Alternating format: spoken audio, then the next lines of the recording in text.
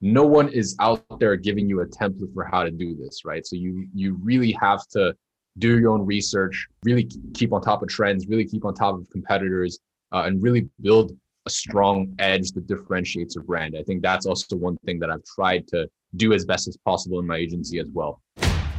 You're listening to The Liftoff Show, the podcast for ambitious e-commerce entrepreneurs, helping you increase sales, profits, and build a powerhouse brand fast. I'm your host, Austin Lovell, and welcome to the show. G'day and welcome back to the Liftoff Show. And we've got a super special guest today. We have Justin. Justin, before we dive into it and talk about some really, really cool things this episode, do you just want to give a bit of context to everyone listening and watching what you're up to, what you do, and how you fit into the whole ecom world? Sure, yeah. So I think a good way to intro myself is that I run an ad agency that specializes in running Facebook ads for e-commerce businesses. We mainly work with e-com brands that are a little bit past the beginning stages, so not exactly startup e-commerce brands, but more so in the revenue ranges of around, say, 50 to 100K a month. So they've already gotten traction with their business and they have proof of concept, but they need us to come in as not only an ad agency, but as a growth agency. And we really pride ourselves on delivering a holistic service to our clients. So that's still my main venture. And that's what I've been doing for the last 2.5, almost 3 years now, specializing in e-com. And recently I've also started 2 e-commerce startups. And really my main motivation behind those, it's a skincare brand and a jewelry brand, is to really understand what it's like from a DTC perspective to be in the trenches, right? So I really want to understand some of my clients, wins, challenges, whatever they're facing on a day-to-day. And also because I genuinely have a passion for creating something from the ground up on my own. And I can, really start to relate to, some of my clients' emotions and what they go through on a daily basis. So I think that's really enabled me to get a fresh perspective on DTC. And it has really enriched the way that I deliver my services to my clients in my ad agency. So that's a little bit about myself. No, that's awesome. That's awesome. And I really want to dive into the brands a bit later because I think we can go so deep there and talk about how it's different when you grab a brand that's doing 10, 50K, 100K a month and scaling that up versus going back to absolute zero social following, zero social proof and building it from the ground up. So before we get into that, I think the hottest topic right now is still iOS 14 and the impact it's having on brands and new brands, scaling up brands, how it's affected the whole e-commerce space when it comes to advertising. I'm keen to get your thoughts because I know you always have a really logical way of thinking about changes and about what's happening and what's coming next. So iOS 14 as a whole, your clients and also what you're seeing in the space, how's it affected them and, sort of what's been your plan of attack? Yeah, so I think it's best to just start chronologically. I'll kind of give a bird's eye view of what's been going on inside accounts, and then we can dive into the exact solutions we've really tried to apply for our clients. So pre-iOS 14, all of our clients' accounts were doing great. It was kind of a golden age of Facebook advertising. Even throughout the privacy issues back in 2018, like it hasn't really affected the way that we run ads and what gets results. And towards around late April, early May was when we started seeing the initial drop off. And I think that was around the time when iOS 14 first became official and people started, downloading the software updates and not consenting to being tracked. And then that led to sort of like a second wave of even more people downloading, and it became this snowball effect.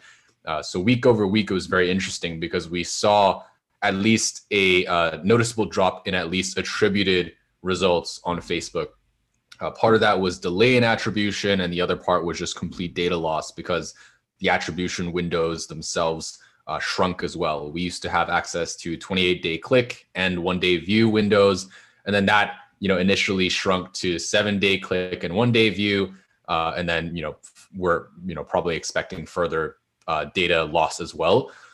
So what ended up happening was on the reported side, we were seeing a big drop, but in the client's overall website sales in MER, marketing efficiency ratio, and everything else, it seemed like things were staying constant. So it was very, very weird to see because some of our accounts would go from, say, a 2.5 to like closer to a 1. in reported Facebook results. And there was like between 30 to 50% consistent drop off in reporting, but everything else, literally all the other metrics were staying the same. Some interesting things as well. CPM has continued to go up, and that's expected because Facebook's always continuously becoming more competitive.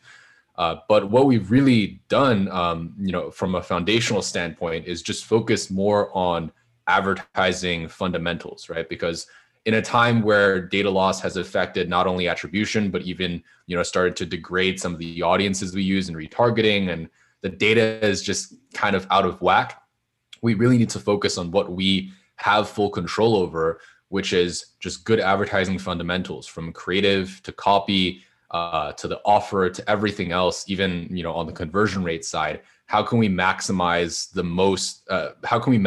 the things that we do have control over? So one of the things we started doing, even as recently as a few months ago, was partnering with two creative agencies. One of them, which is Austin, who's here with me on today's episode. And we really have prioritized testing a high volume of high quality creatives that, we continuously learn from, given the insights that we're seeing inside Ads Manager, even with the limited data that we have.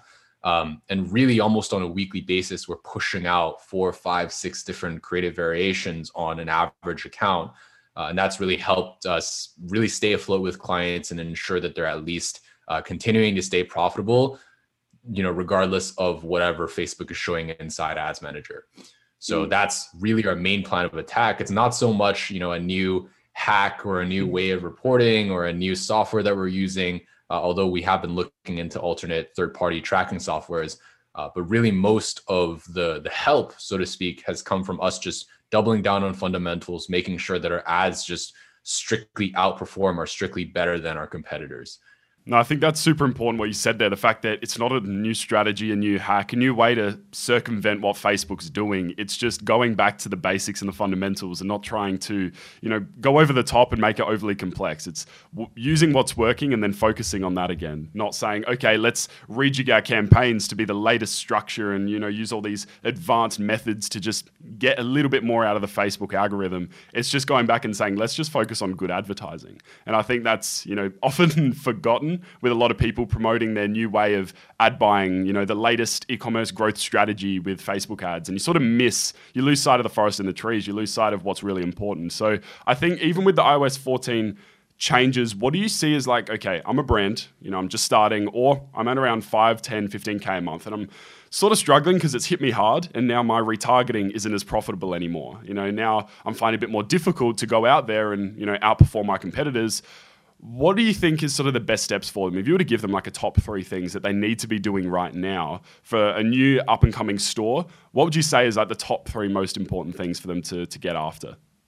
Yeah, so you need to just do damage control, right? If you're at that stage you described, like 5, 10, 15K in revenue, I assume you're not getting a ton of top of funnel traffic coming in. So your retargeting audiences are already relatively small. And then the data loss obviously isn't helping because your retargeting audiences have been degraded even further, right? So the damage control comes in, and what you need to do is obviously reduce the amount of spend that you're spending on retargeting, and really just focus more on top of funnel. Like, how can we continuously test new best fit creatives, copy? Just how can we find what really resonates with our colder audiences, and focus on driving just more traffic in general. Like, you can think of it as, even if you think about like the classic marketing funnel, right? Now what's effectively happened is that someone's poked a hole at like the bottom of the funnel and some water is leaking out. But how do you remedy that? Well, the common sense solution is just bring in more water from the top to offset the water that's leaking through the hole. So that's effectively what's happening. You need to spend a little less on retargeting. Maybe even consider shrinking your retargeting audiences, narrowing them so that you can get the most out of them if your CPA, for example, is too high, and then focus on just driving more high quality traffic as best as you can at top of funnel. I'd also recommend really considering putting more emphasis on other channels, especially now that Facebook's in a kind of a wacky place. You can always improve the quality of your retargeting audiences if you just have fresh organic engagers coming in. For example, if you're making yourself omnipresent on different channels and you have different touch points with the customers, because this is all a holistic effort at the end of the day. You can't just rely on Facebook itself, especially not in these times. So these are kind of like the general takeaways that I would really take into consideration if you're at that stage with your e-commerce brand. Obviously, there are different solutions depending on which level of revenue you're at and which level of profitability. But given Austin's question, if you're at that stage, those were the top 2 or 3 things that I'd apply ASAP. No, that's awesome. I like that. It's simple, easy to apply. And I think one thing that I want to ask before we dive into some trends and we talk about your brands, which I'm super excited to talk about because I love brands, but do you think this changes? I think the same happened. I was chatting with someone else yesterday and we're talking about when GDPR hit. There was a lot of, hype. There was a lot of things saying, okay, the advertising is coming to an end as we know it. E-commerce is going to suffer a whole heap. And now we recovered. And then the e-commerce community found ways to make sure that they're still on track. And I think with iOS 14, it's sort of a similar trajectory. Comes out, a lot of fear, a lot of, is this never going to work again? Is Facebook ads dead? All of those things, all those ridiculous things. And then it stabilizes. And so I think, do you think the iOS 14 changes has sort of weeded out the advertisers that didn't actually know what they were doing? It's sort of gotten rid of the people and the agencies and, even the smaller advertisers that just weren't up to scratch anyway. And it's sort of given more room and more bandwidth for the advertisers like your agency and what you're doing and to people that are really on the money. Do you feel like it's given you more flexibility now because those advertisers that maybe weren't sure what they were doing 100% aren't able to advertise effectively anymore, aren't able to get the results they were before because they were relying on some outdated methods? What do you think? I don't think it's so much the methods that you apply inside Facebook, although they have an impact. But I would say it's not even so much a weeding out of agencies, but a weeding out of brands in general. Because what we've seen is when your data deteriorates this much, beyond reporting, obviously, when your audiences you're targeting deteriorates this much and CPM, gets higher and, it's harder to maintain a profitable ROAS. It really comes down to if you're an agency, the brand you're working with, their fundamentals, right? Because if they have, very, very low average order value and maybe they used to be able to get by with like, I don't know, a $20, $25 average order value. And now, CPAs have risen noticeably, CPMs have risen noticeably. Everything's becoming harder to maintain profitability for. It kind of does weed out some of the e-commerce brands in this space. It also weeds out the brands that don't really pay attention to their other channels and don't really have warmer audiences to leverage. Maybe they don't have tons of social engagers. Maybe they never invested into PR and publications and never really worried about making themselves omnipresent on tons of different channels. Then again, it's going to be harder for them too. On the agency side, as I said, yes, there are certain strategies and certain damage control things you can do, but none of that really replaces just an effective marketing strategy for the brand as a whole. And as I said, like as a media buyer, as a Facebook media buyer, there's only so much you can do on the Facebook side. You really have to worry about other channels as well. So as I said, not really a culling of agencies, but I view it as a culling of brands of sorts. And that's one thing that I've really taken into consideration for both my startups as well. No, for sure. And before we talk about them again, let's talk some new trends. So now that the changes have happened, everything always changes. There's always an update. There's always a new thing that's come up. And so what are you seeing in terms of creative? What are you seeing in terms of ad buying? What are the new trends and what do any e-commerce store listening, what do they need to be focusing on over the next 3 to 6 months leading into what I'm guessing is going to be a big Q3, big Q4? What do they need to be focusing on sort of towards the tail end of this year? I think all throughout the year, we started seeing a lot less emphasis from a lot of leading brands and leading advertisers as well on a lot less on being super professional and being, having very high production value ads coming out and more so the raw, authentic UGC type of content. And that's really been working for us at our agency as well with all the brands that we work with. We really have tried to make a shift to more relatable content, even if it's not like completely UGC, something that, is still something that consumers can look up to, but at the same time, they can also relate to, if that makes sense. So I think, we used to be able to get amazing results with ads that were sort of detached from the customer experience. And it was just like very by the book. And, you focus on these three things and you call out the benefits and pain points, and then that gets you by. Now it's a little bit trickier because consumers are, they've seen so many ads at this point and the space is changing so quickly. They really want to see something that is a fresh perspective and really something that they can put themselves in the shoes of, if that makes sense. So a lot more UGC content, as I said, doesn't have to be super high production value. It can be shot on an iPhone. We've tried even angles where influencers are literally just having the front facing camera and they're walking around their apartment. And, they're like, oh, these are like the bed sheets that I got from, company A. And, they're having a sale and whatnot. So it's a lot more, it's still very direct, but it's very raw and unscripted. And that's what really people want to see before making a purchase. So do you think the brands moving forward, the ones that sort of get past the limiting belief that the ad creative or everything has to be overly professional, do you think those are the brands that are going to stand out over the next 3 to 6 months? Because you see a lot of brands doing it already, where more native, real style content, and they've just shot up out of nowhere. And if you look back historically, there's brands that have done that in the past and they grew that way. And while everyone else was zigging and, doing professional style content, they were zagging and they were doing native, real customer content. So do you think we're going to see sort of a surge over the next 3 to 6 months of maybe some new brands or some brands that are sort of coasting along? They adopt this like customer first mentality with creative, this whole raw, real approach, and all of a sudden they shoot up because it's real and it works. Do you think we're going to see that over the next couple of months? Yeah, and as always is the case, like people catch on to trends relatively quickly. So I'm predicting, we'll have this wave of like initial hype around UGC, and then a bunch of people will start doing it, and then towards the tail end of this year or early next year, like that trend will start to die down, and then consumers will want to see something else. So it's funny because there's like different ebbs and troughs of this process, right? Like it's a constant process of trying to get ahead of the curve, or at least identify the trend before everyone hops on it.